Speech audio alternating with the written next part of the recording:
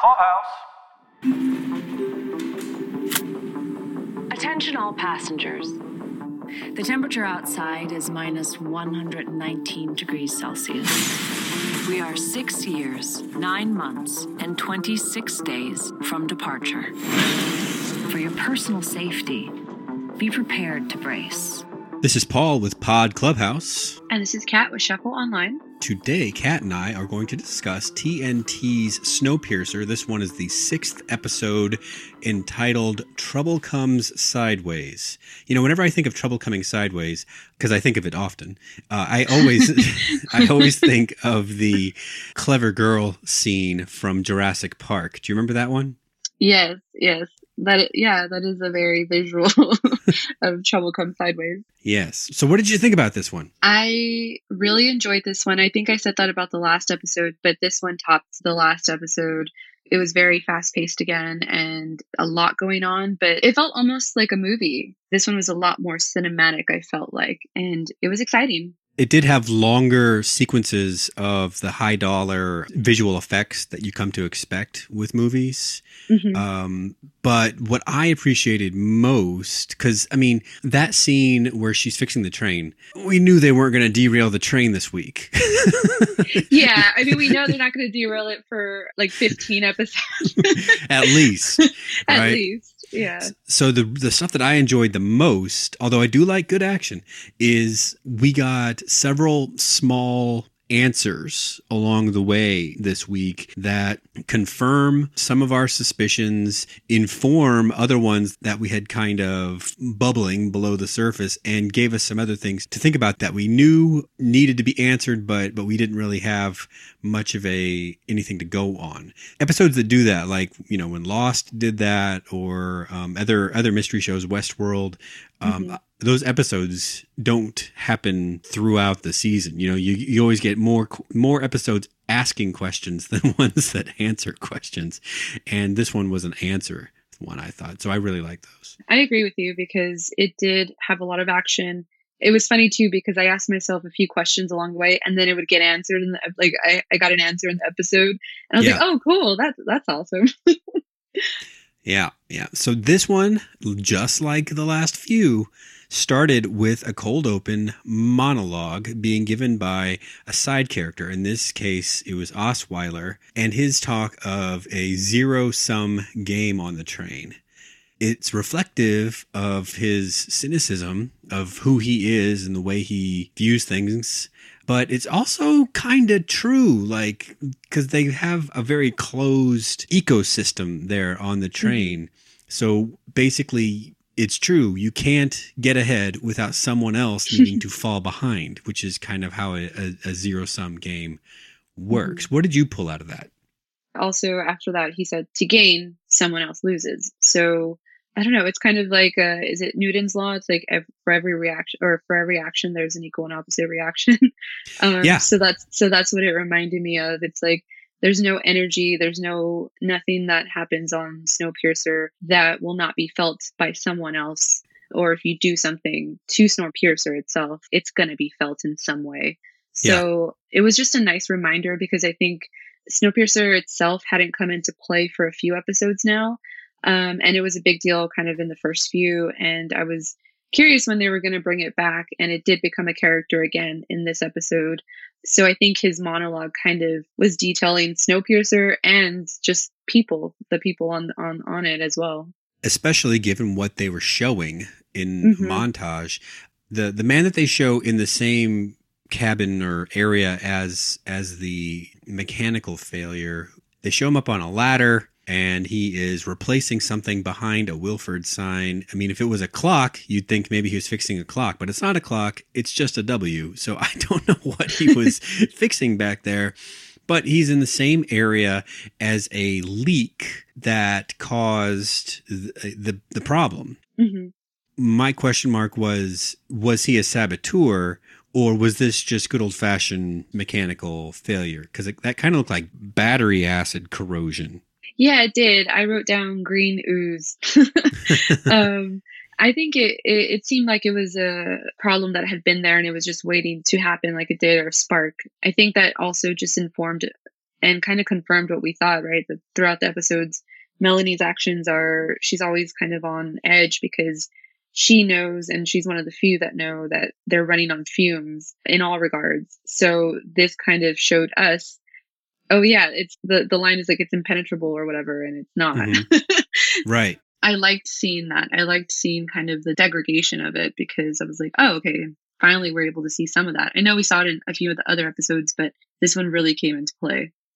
That first scene, we've been saying Shinchu's name wrong. It's Jinju, not Shinchu. I looked it up, and it is actually J's instead of SH's or CH's. So I'm glad we got that straightened out.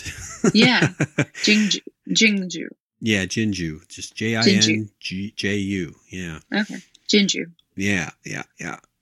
So, have you ever tried to partake in any kind of meditative or concentration or anything like that? Yes, before COVID happened, I was doing a lot of hot yoga. And so at the end of the class, we would do where I think it's called Shavasana, where we would just lay down, and that's where you're kind of having the last moments of class and getting to feel free.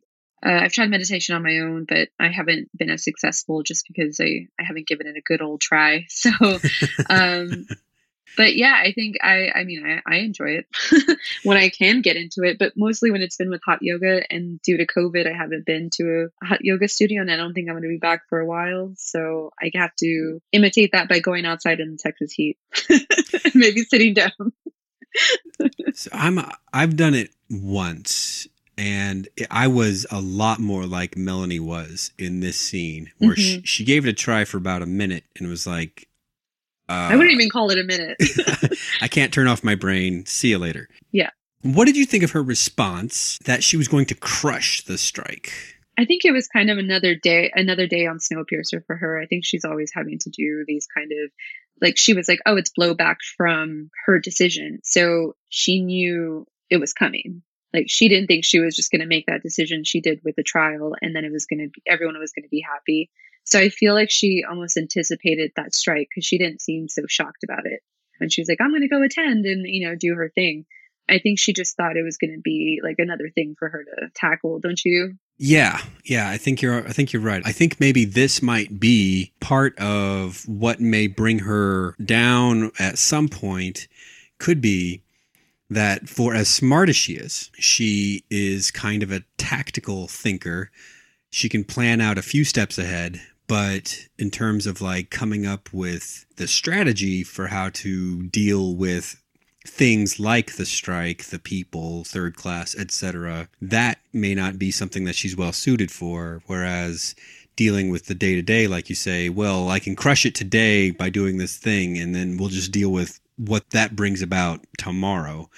That'll be interesting to see if I'm right or wrong, because she does discuss long-term plans later on in this episode, but she might have inherited those rather than come up with them herself. It was interesting because I think in this episode, throughout the episode, we get a lot more tidbits on Melanie, and I'm still kind of figuring out whether I have a good grasp on who Melanie is. And some of the things she revealed in this episode, I'm like, maybe I was wrong about you in some ways, and now I'm kind of understanding. Or is this another thing where you're showing someone because you need to get out of the situation and you're still not, doing it for the greater good kind of thing? So I don't know how you feel about that. Well, I think it's fair to just dive into that. We're assuming people have watched this episode. I think what you're talking about is the fact that she tells Andre that she designed the train. Yes. And that's the reason she's the best person to fix it. And then she goes and fixes it, which in my mind lends credence to the idea that she designed the train. That is interesting because now she works in hospitality. Do you know very many engineers in your everyday world? My sister is an engineer, and I actually had majored in engineering for 2 years, but I switched over to radio, TV, film. So I actually have quite a few friends who are engineers. And how many of them are gregarious, hospitality-oriented people? I would say few. I could not see the engineers that I know probably be doing what Melanie does, is having to please people by day and then by day and night and 24/7, I also worry about the train and fixing it. Like, I can't see that happening because engineers tend to be very problem solving, but this is problem solving on a social level, which is something that is very different than solving, mathematical problems or, structural problems. So yeah, Melanie is kind of a total, this episode also, when she's like fixing the train and doing all that, I'm like, man, you're a freaking badass. And now I know what, like, the way Bennett was looking at her, he was just in awe and like, just like, you are like the woman I love, like that kind of thing. Cause, yeah, she does it all, right? That's what I was talking about, is I really respect her in a lot of ways. And this episode really proved that, because regardless of whether the moral question, is she doing this for the right reasons, or, has she done some things that are shady? Yes. But do they cancel out because she's actually keeping the train from derailing in these type of things? And how many times has she done this in the past 7 years? Right. That look you're giving, it makes me wonder if the characters of Bennett and Melanie were basically, I don't want to simplify it too much to an insulting point, but let me just say, like, 20 years ago, this easily would have been gender swapped, where the man is going underneath the train to fix it, and the woman, looks on approvingly from the from the distance. Right. That's an interesting and timely and very modern look on, roles in entertainment, which we have seen elsewhere in Snowpiercer. Yeah, because when they were deciding like who's going to go down there, it was like no question. It was like, I'm going down there. I need to do this. And usually I feel like in other situations, or like you said, 20 years ago, it would have been like, no, you're not going to go do that, or it's too dangerous, I'll do it, like right. That kind of thing.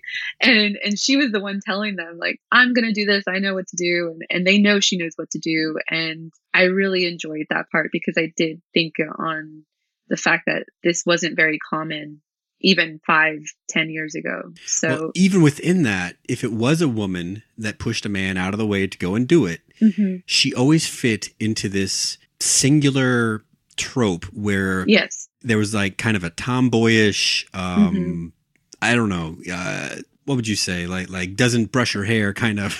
Kind of like, although I love Ripley, but like kind of like Ripley and Alien. Yeah, that's right. Even though although Ripley is kind of multifaceted as well, but yeah, she's a little bit more of the tomboy kind of thing, and Melanie is complete opposite of that. So but they're same badass ladies. They're just, it's a different way. And yeah, you're right. It is a very much of a trope. Or what's her name? Sarah Connor in the Terminator, right? Right. Yes, exactly. I think you're seeing what I'm saying, where Melanie does not fit that kind of thing. She's got more complexity to her than to fit into a single box.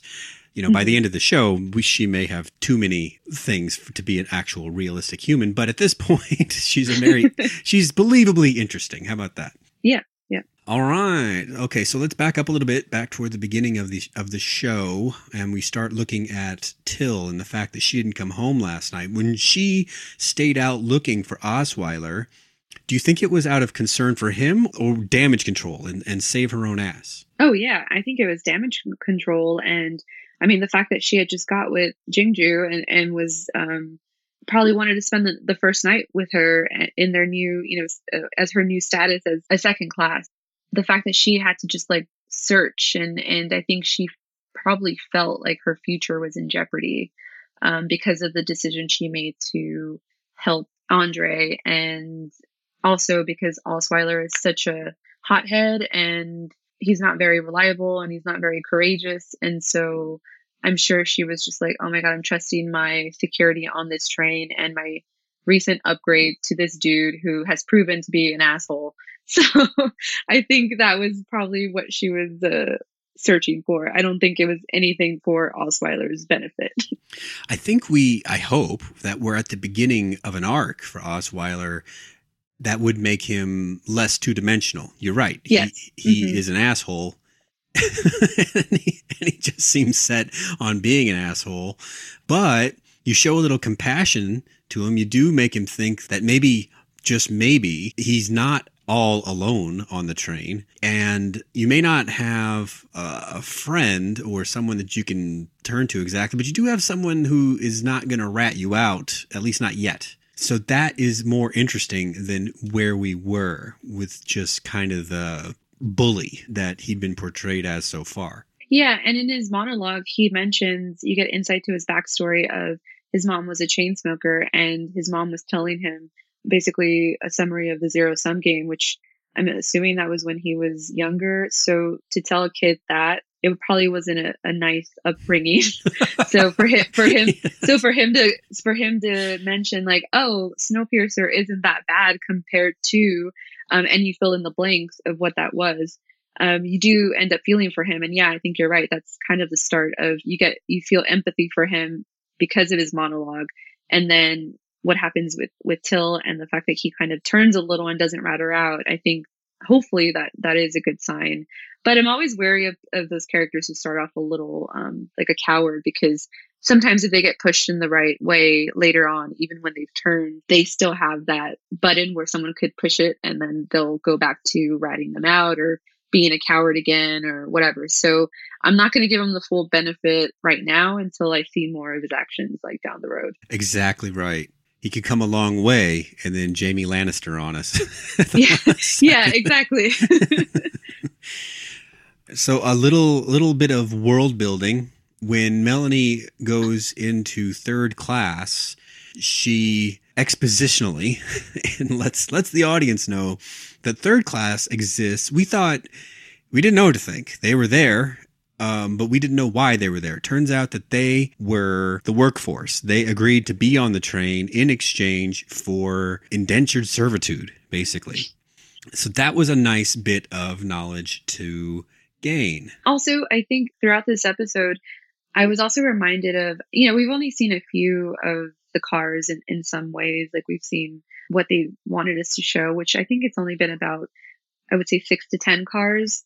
I know in the monologues they've been saying 1001 cars. Yeah. And it's just like this episode was like, oh, because it came up again later on. And I was like, oh yeah, this train is super long. It's not just these like 10 cars. Yeah. So I forgot about the scope. And so I was reminded about that in this one, which was just a good reminder for the audience, because I think sometimes, given the scope of the show, obviously they're not going to show all these cars. You just have to keep it in mind, but you get lost in it when you're just watching and you're like, oh, we're only seeing these certain things. So yeah, it's nice when she kind of reminded us about that too, and gave us that new info as well. Do you think that the threat to exchange 10 random strikers with 10 random tailies, do you think she would have made good on that? And do you think the tailies would have come forward? Yeah, I think so. Me too. I think yes and yes. Yeah, I mean, in one regard, right? But I think also, given the situation with Andre and what we've seen a lot of the Taily unrest, especially from Josie's perspective and some of the people back there, where they really feel obviously wronged and feel like a definitely one way about first, second, and third. And so I think right now they're really about resistance, but I can't say that they would say no to having an opportunity to go to third. And also that would push forward their agenda as well, because then they could move forward with their plans if they are, they're trying to do like the resistance and take over and all that. So, yeah, I think they would have definitely chosen. I think they would have been particular though in who they chose as those 10, just because of like, if they wanted to make sure they were planning for planning purposes. Yeah, you'd pick the most docile people in the tale. Yeah. We're also the most skilled somehow, right? Yeah. Let's move on to Andre's tale a little bit. Yeah. Yeah, he gets deposited in Zara's place, and Josie then shows back up to take him elsewhere, which is when he spills the beans about the Wilford secret, which I'm glad that he spilled that bean right away. But I wonder, is it just a matter of time before the whole tale finds out now? That's an interesting question, because I hadn't thought about that one. It's interesting that they usually, and I think this is kind of what we're talking about, where we've been getting a lot of answers, more so than I would have thought. And I was thinking this might be something where he would prolong it, or the show would prolong him telling someone, or I didn't think he would tell Josie like right away, but I'm really glad that he did as well. That always bugs me in shows. Yes. Oh my God. Just like, I remember like an example was like the beginning of Fear the Walking Dead, when we're supposed to be seeing the rise of the zombies in that show, right? And all the main characters still have functioning cell phones, still live in the same house, and all have had these odd experiences, and they don't really exchange notes.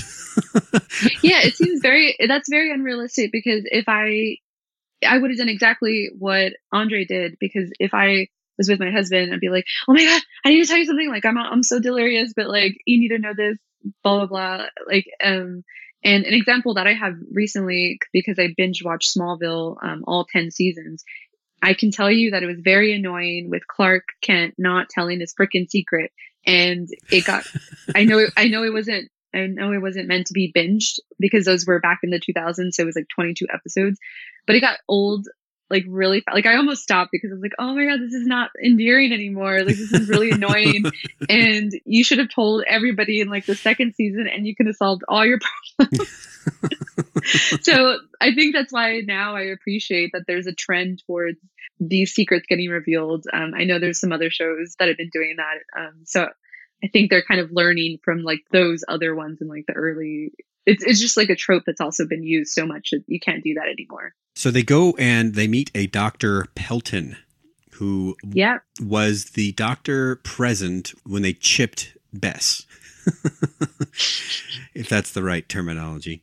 I peeked at IMDb, and she is signed up for a ton of episodes. So I think she may not be huge, but I think she's going to be kind of important figuring this out. In this episode, she was pretty pivotal in getting some information and other logistical kinds of things for, the team, Andre and Josie. Yeah, and we haven't really seen her interact with she didn't interact with Melanie, right? So we've only seen the mortician kind of guy. Henry. His name, is it Henry?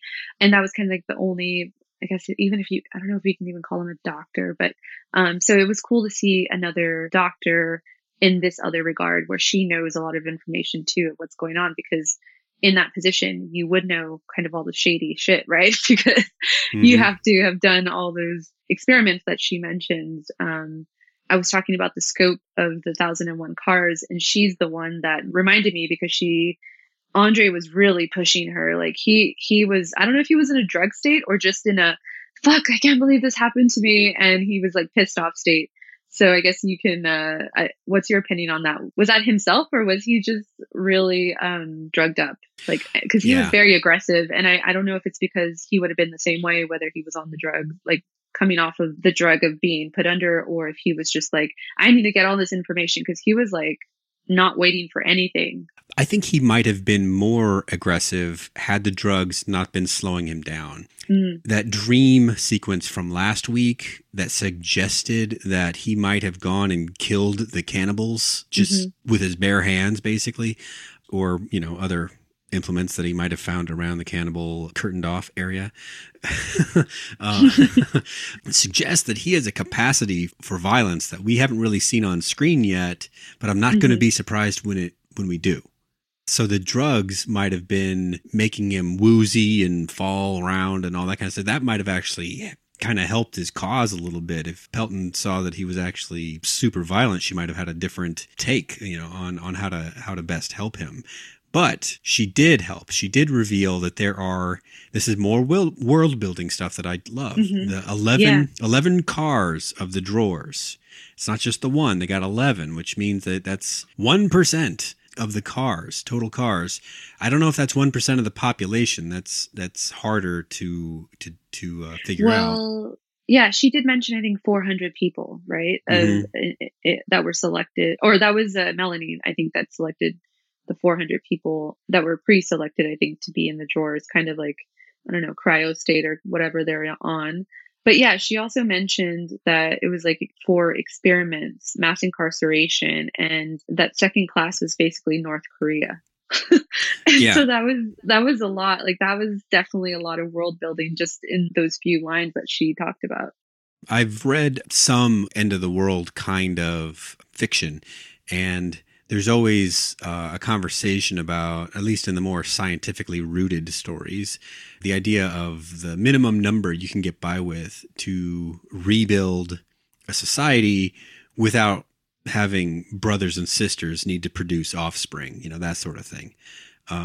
So I wonder if the drawers are basically Wilford's answer to that. Yeah, and now that we know there's a lot more drawers, is Wilford in one of them? You mentioned that a couple episodes ago, and that is looking more and more possible. Not just possible, but like probable.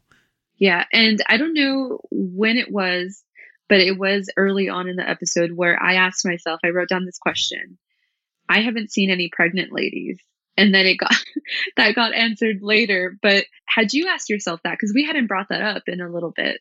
It was like, because I hadn't seen any of that. And I know they were talking about the fact that they have to get approved to procreate. Right. So I was like, oh yeah, like what's going on with that? So that was also interesting that it came up in this episode too. Because we find out that Zara is pregnant. Yeah, isn't that weird? It's one of the tricks that they use to compress storytelling to fit on TV, where there are certain elements, episode to episode, that seem like one conversation leading to another, and the way that people work is that those kind of conversations don't occur like, this month and then next month. It's usually day to day, hour to hour kind of thing, But then at the exact same time, you'll have other things happening that should take much longer, such as a woman who had sex 2 episodes ago that seems more like 2 days ago in train time, all of a sudden knows that she's pregnant. And I think we're supposed to understand that that's probably Andre's. That seemed a little fast for me. I could be wrong. It could be anybody. I mean, her job on the night car is sort of undefined. Yeah. But yeah, I think we're supposed to understand that it's Andre's, and that's one of those TV time things that drives me a little wacky, and because you're just supposed to wink and be like, shrug your shoulders and be like, that's TV. That was the same thing where I was thinking about the scope of the cars, because I kind of lost it a little bit because I was just in the TV mindset. It's kind of like they did one of those little noises, like I don't know, from the comedy shows, like she's pregnant and guess whose it is, like that kind of thing. It felt a little like that. Going back to the idea of the list, we get a fuller answer for the idea of the list when Melanie is captive. She spills the beans on that. I've already said that I think that that's probably all true. But did you ever watch Colony? Yes, I did. I loved Colony. This reminded me a lot of Colony. Do you remember the whole outlier mystery that took 3 seasons for them to finally solve? Yeah, it's a little vague now because it was like about a year ago. But yeah, there was a whole thing, and I forgot whether it paid off or not. Well, as much as it could for a show that didn't get an ending, the idea was that the aliens in that show were collecting people that they called outliers. So they had a list. Oh, yes. And then they were shipping them off somewhere, off planet initially, but then someplace else when the moon base was destroyed, or the factory, if you will. And the idea was that these people were so good at fighting that the aliens were going to use them as their military. Now, I don't think that's the case here. It was just sort of reminiscent of the idea of the secret list for a purpose that the people on the list didn't volunteer for. Yeah, that they're being chosen because of the qualities. Because at first, when Dr. Pelton revealed that she was on the list, and that's why she ended up carrying and taking in Andre, and then that Andre and Josie are on the list, I was like, oh, they're probably been marked for just going in the drawer. But since we didn't know that there was 11 more drawers going on and all these other things until Melanie reveals that list, I was like, oh, you were recruiting the best. So that's why you didn't kill Andre, because you know he's valuable and you just wanted to kind of suppress that for now until you needed him later. I keep a separate little running log of things that we learn about characters that, you know, kind of round out their bio. And in this one, we find out that Josie used to be a vet. So if you were needing to restart a society that would need to hunt and gather and maybe raise their own animals, you'd need a vet. You may not need one in the train as it is right now, but if things ever started to thaw, you'd need one then. Yeah, and it goes to show you, like, maybe Zara wasn't necessarily the information of telling Melanie that Andre was a detective, because it seemed like she already, given that there is this list and Josie was on it, it seems like she already knew and she knows everything about who's on in the Taily section, right? That's starting to seem more likely. I mean, Zara might have filled in some of those gaps, like the grilled cheese, etc. But you're right. At a certain point, whenever the front of the train agreed that they weren't just going to kill the Tailies, they must have sent around a census or something in the tail to figure out who they had back there. Or maybe they have, we still don't know a lot of the technology. Maybe there's some sort of database or whatever, and they were able to kind of pull that. I would assume that if Snowpiercer was able to be built, then there is some sort of, I don't know, they have the technology to find that information out, at least. I never watched Person of Interest when it was on TV, but it's been highly recommended to me, and it's a Jonathan Nolan show, so I thought I'd start it. And so now I'm very into the idea of like facial recognition and cameras everywhere and a database of everything that ever was and all that kind of stuff. So Snowpiercer might have all that shit on board for all we know. Yeah. I mean, Wilford could have taken care of that before he possibly went into the drawer. Yeah. Well, the idea of using the drawers for sustaining Wilford, you know, basically hedging his bets that the train either didn't need him or he needed to outlive the train.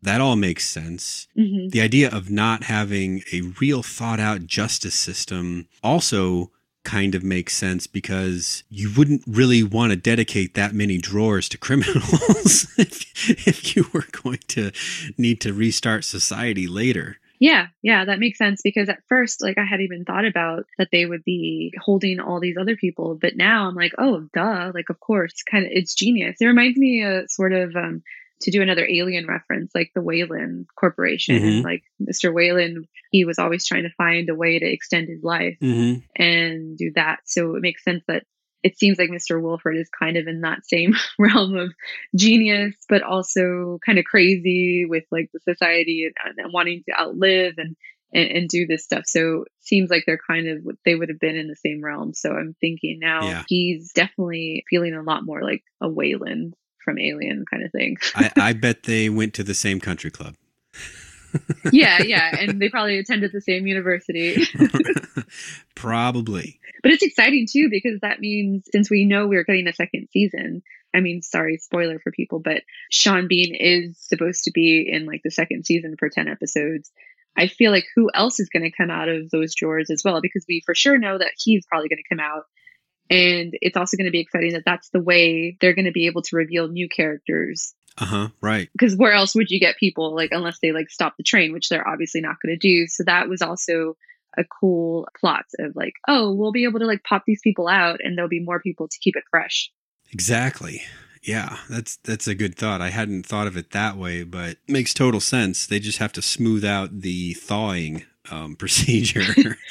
They didn't quite get it right with Nikki. Yeah, everyone's just going to be crazy in the first few days and go psycho.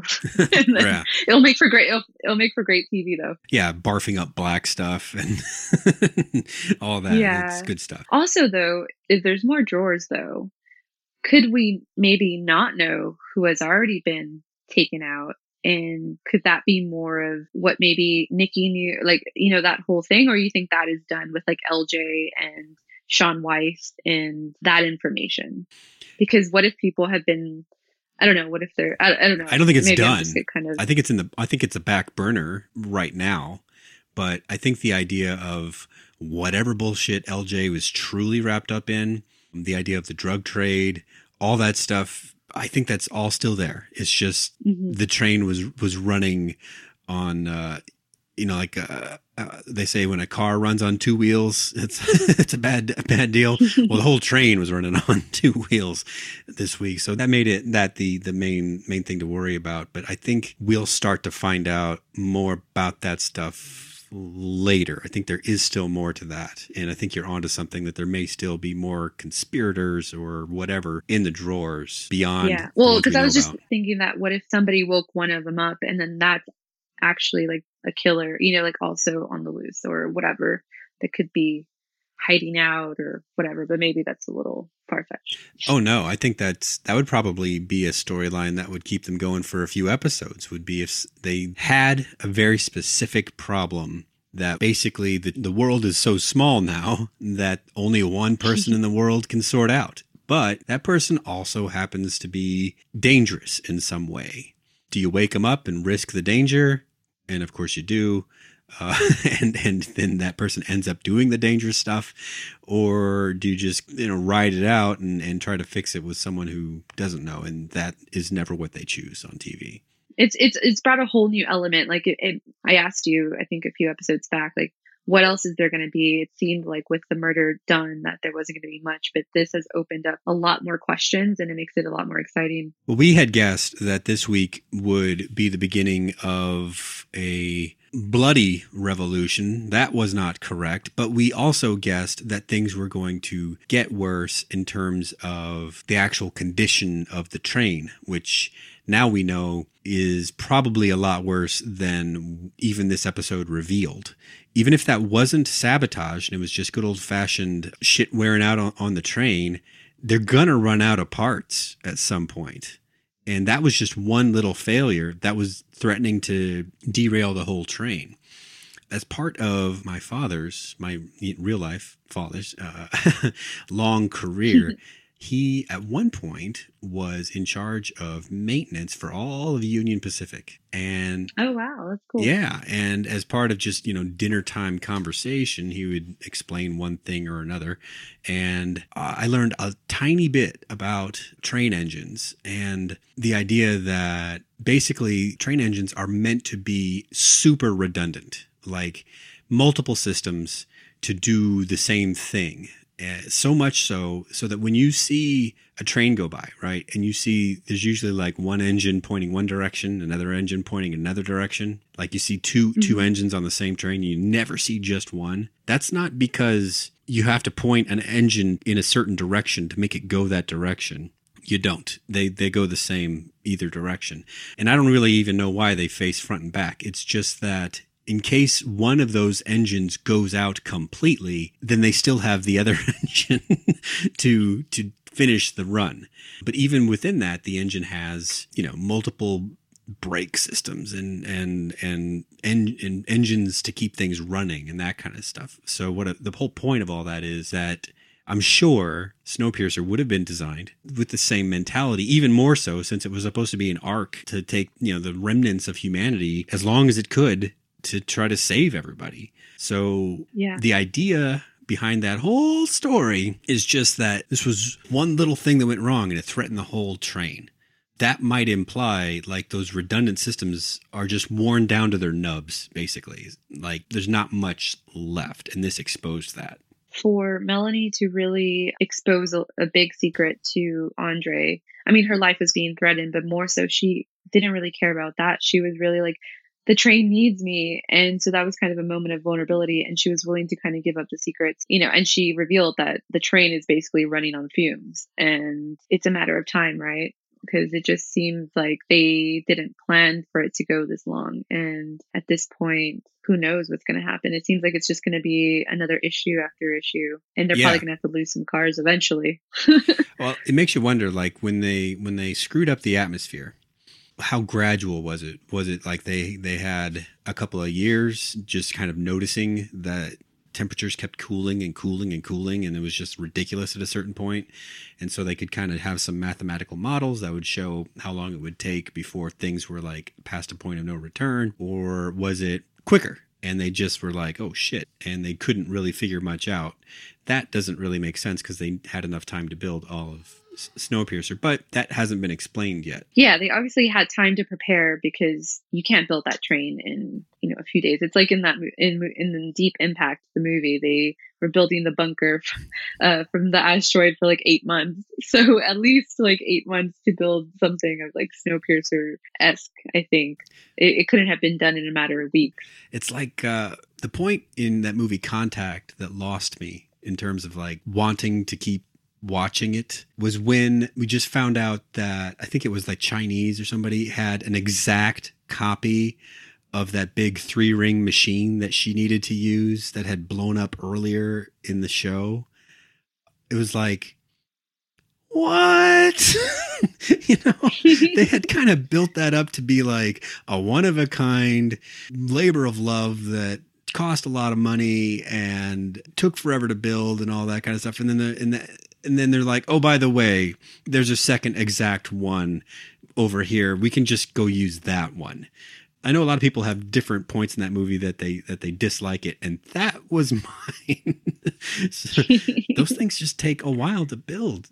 And if you say that they don't, then your story starts to lose some of its suspension of disbelief. Yeah, exactly. Assuming that, then we're going to assume that whatever parts they're needing, they're running out of, and they can't build them as easily if we're thinking that this is a unique kind of engine and all that sort of stuff. Yeah.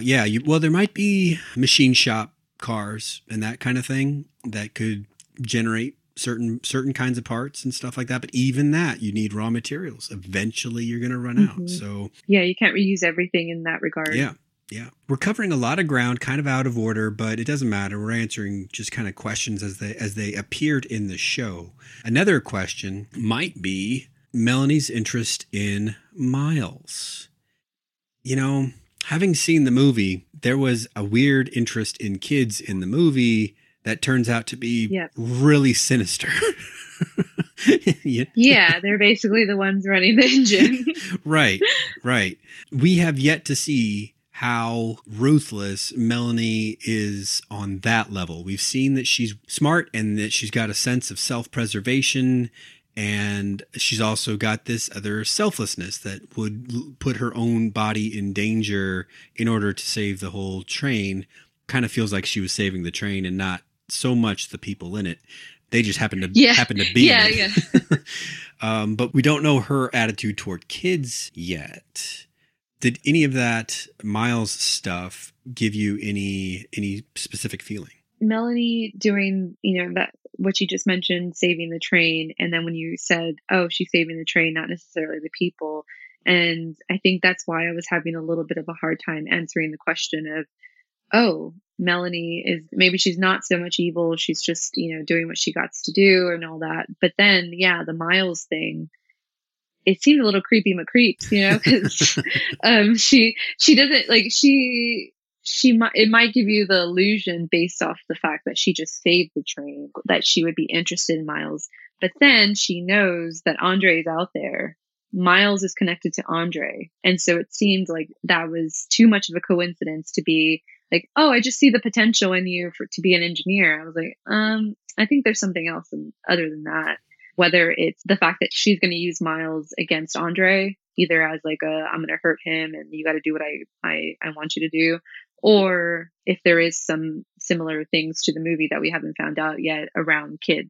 I think you're onto something with the using. It occurs to me that in terms of people that we know, Josie and Melanie are essentially opposites, right? Where Josie is a people caretaker.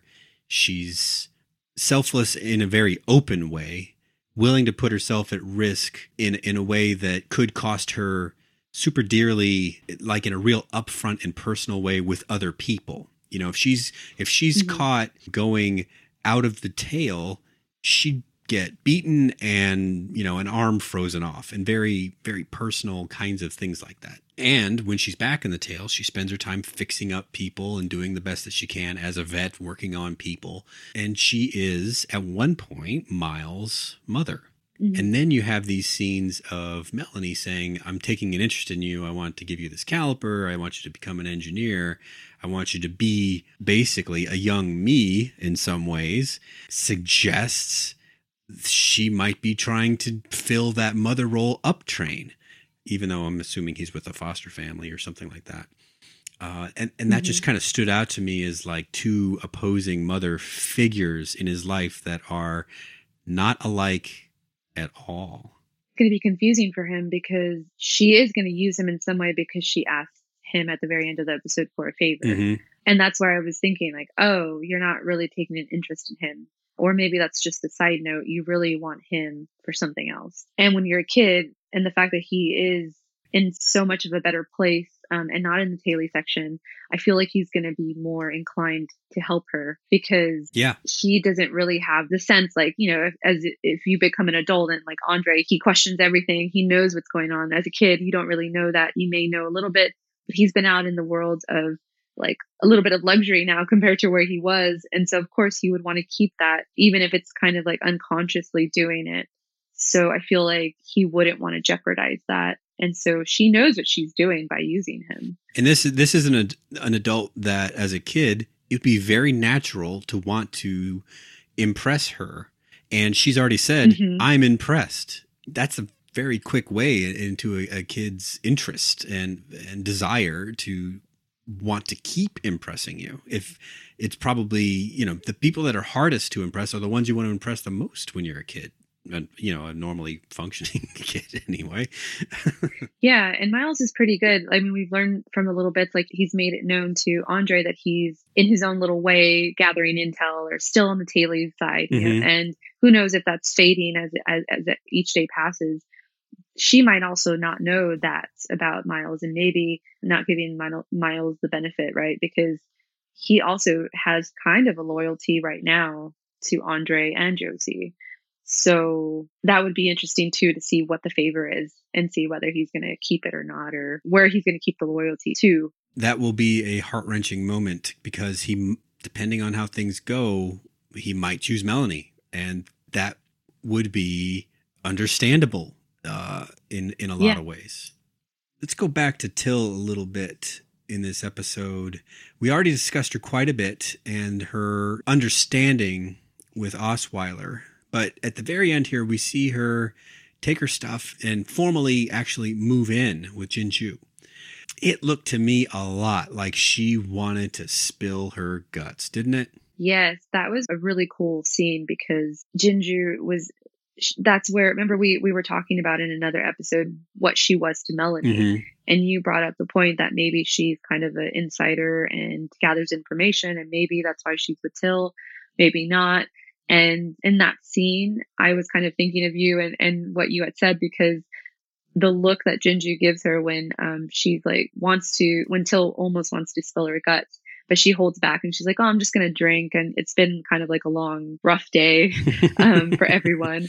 And then Jinju looks at her like, oh, like, just tell me, like, you know, her eyes kind of like opened, and it felt like she wanted to gather that information to go tell someone, and that someone would probably be Melanie. I don't know if you got the same feeling, but that really kind of honed in with that look that she gave her. Oh, you might not be as good as, you know, I was like, not just the bartender kind of thing.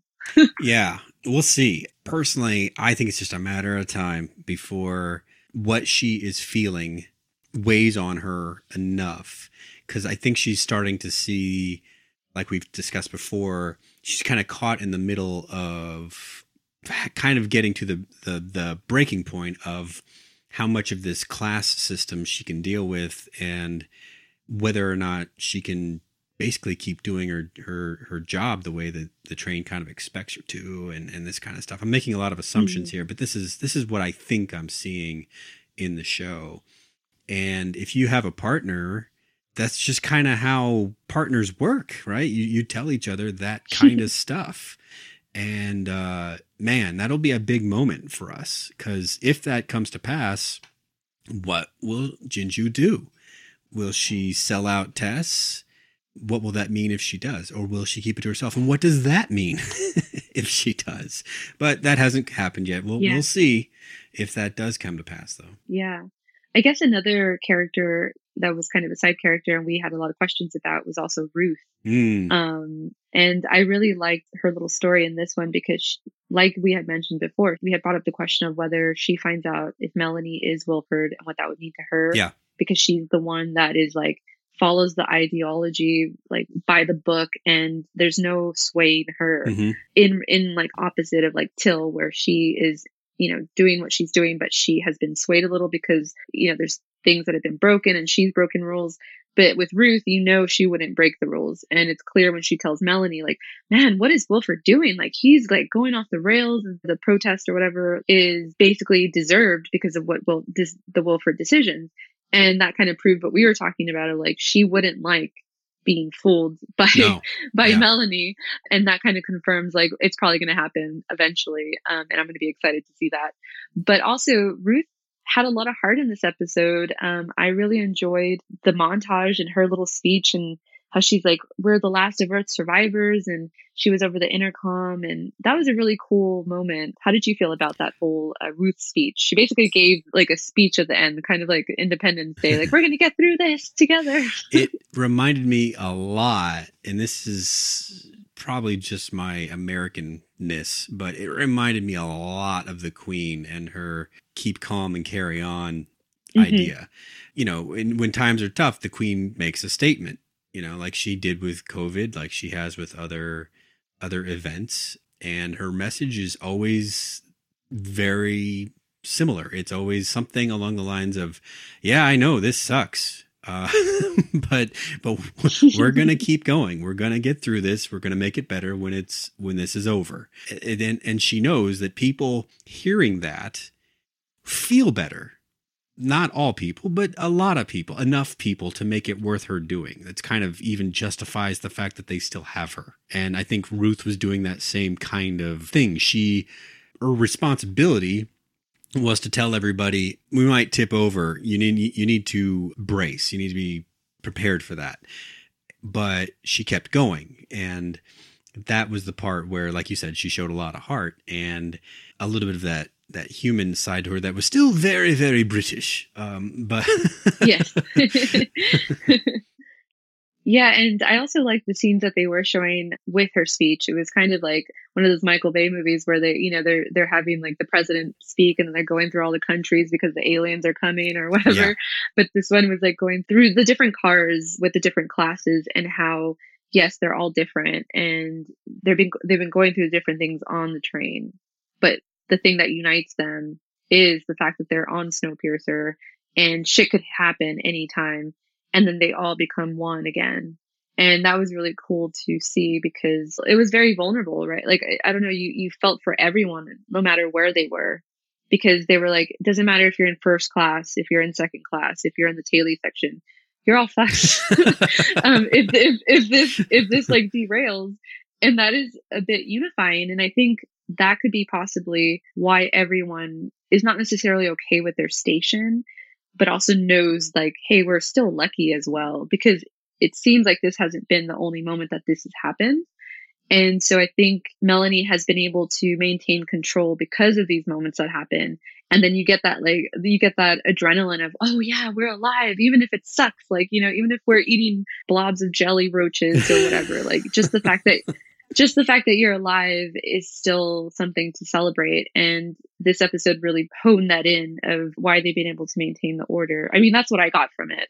I don't know how you feel about it, but that was something that was powerful because it was like, oh yeah, you get people on that, you have a speech going on and then you have everyone just bracing and then it's over and then you get the high of we made it. And then, yeah, that can probably carry you for possibly another year of like, remember when I saved the day? Yeah. So yeah. That was important to note, I guess, in terms of like the Snowpiercer world and how it's functioned. Speaking of how it functions, there was a moment toward the end of the episode that made me wonder if we're going to just have to suspend disbelief completely or if there will be consequences later. What I'm talking about is when Pelton puts up Andre and Josie in her place. And they basically say that Astrid is just stuck in the tail as a result. Now, I know that they don't really take a close look at the Tailies when they come forward for work, But are we just supposed to believe that Astrid and Josie are so similar that no one's going to notice and everything's going to be fine and that's it? Or what? Am I just getting picky about my sci-fi here, as I'm apt to do? What do you think? I see where you're coming from. And then I could also see, given that I just said about everyone's kind of on a high right now because they're alive. And so I feel like maybe the guards are going to be a little less diligent about, a little, and they're going to just be like, oh yeah, just go in, like that kind of thing for a few weeks or whatever time. So I feel like that's, if it does happen where she doesn't get caught right away, I feel like, yeah, that is a little bit of suspension of disbelief, and I'm going to credit it to what they just went through. Man, even if it's a little bit of a stretch. If you're Astrid, though, I'll give it to them. You'd be like, I came forward a couple of years ago. Now I'm in the tail again. What's going on here? She might not sign up so quickly again to to switch places if she ever gets out of there. Yeah, I know. It was kind of shitty, right? Right. Get a nice big bed. Probably going to have sex in it later after the episode's over. that was a strong implication anyway. Yeah. And then I guess we can, the final thing is Andre and Josie. And so the way they were kind of getting together, do you think that was the first time? Because I think we had assumed that they were together in the Taily section, but it seemed like it wasn't. Because with him and Zara, it seemed like it was like, they kind of knew everything and whatever. But with him and Josie, it seemed like, I don't know, it was just more intimate because he really cares about Josie in a different way than Zara. And he really loves her. Yeah. And I think the deal with Zara, I think he's mostly over that. And and I don't know. I've had very few serious relationships in my what I would consider my adult life. And so I haven't had the complexity of things like divorcing, finding another partner, that kind of stuff. So I can't say exactly how I would feel in that situation, or what a normal person would feel in that situation. But I think kind of in like that active, you're my one partner kind of sense, I think that is Josie. And I think you're right. They probably did one dark night in the tail, consummated things. Yeah. Yeah. So I think you're right. Yeah. And also it made me, the fact that we found out that Zara was pregnant and that we're assuming that it's Andre's also made me think that, oh, did you need him to do that?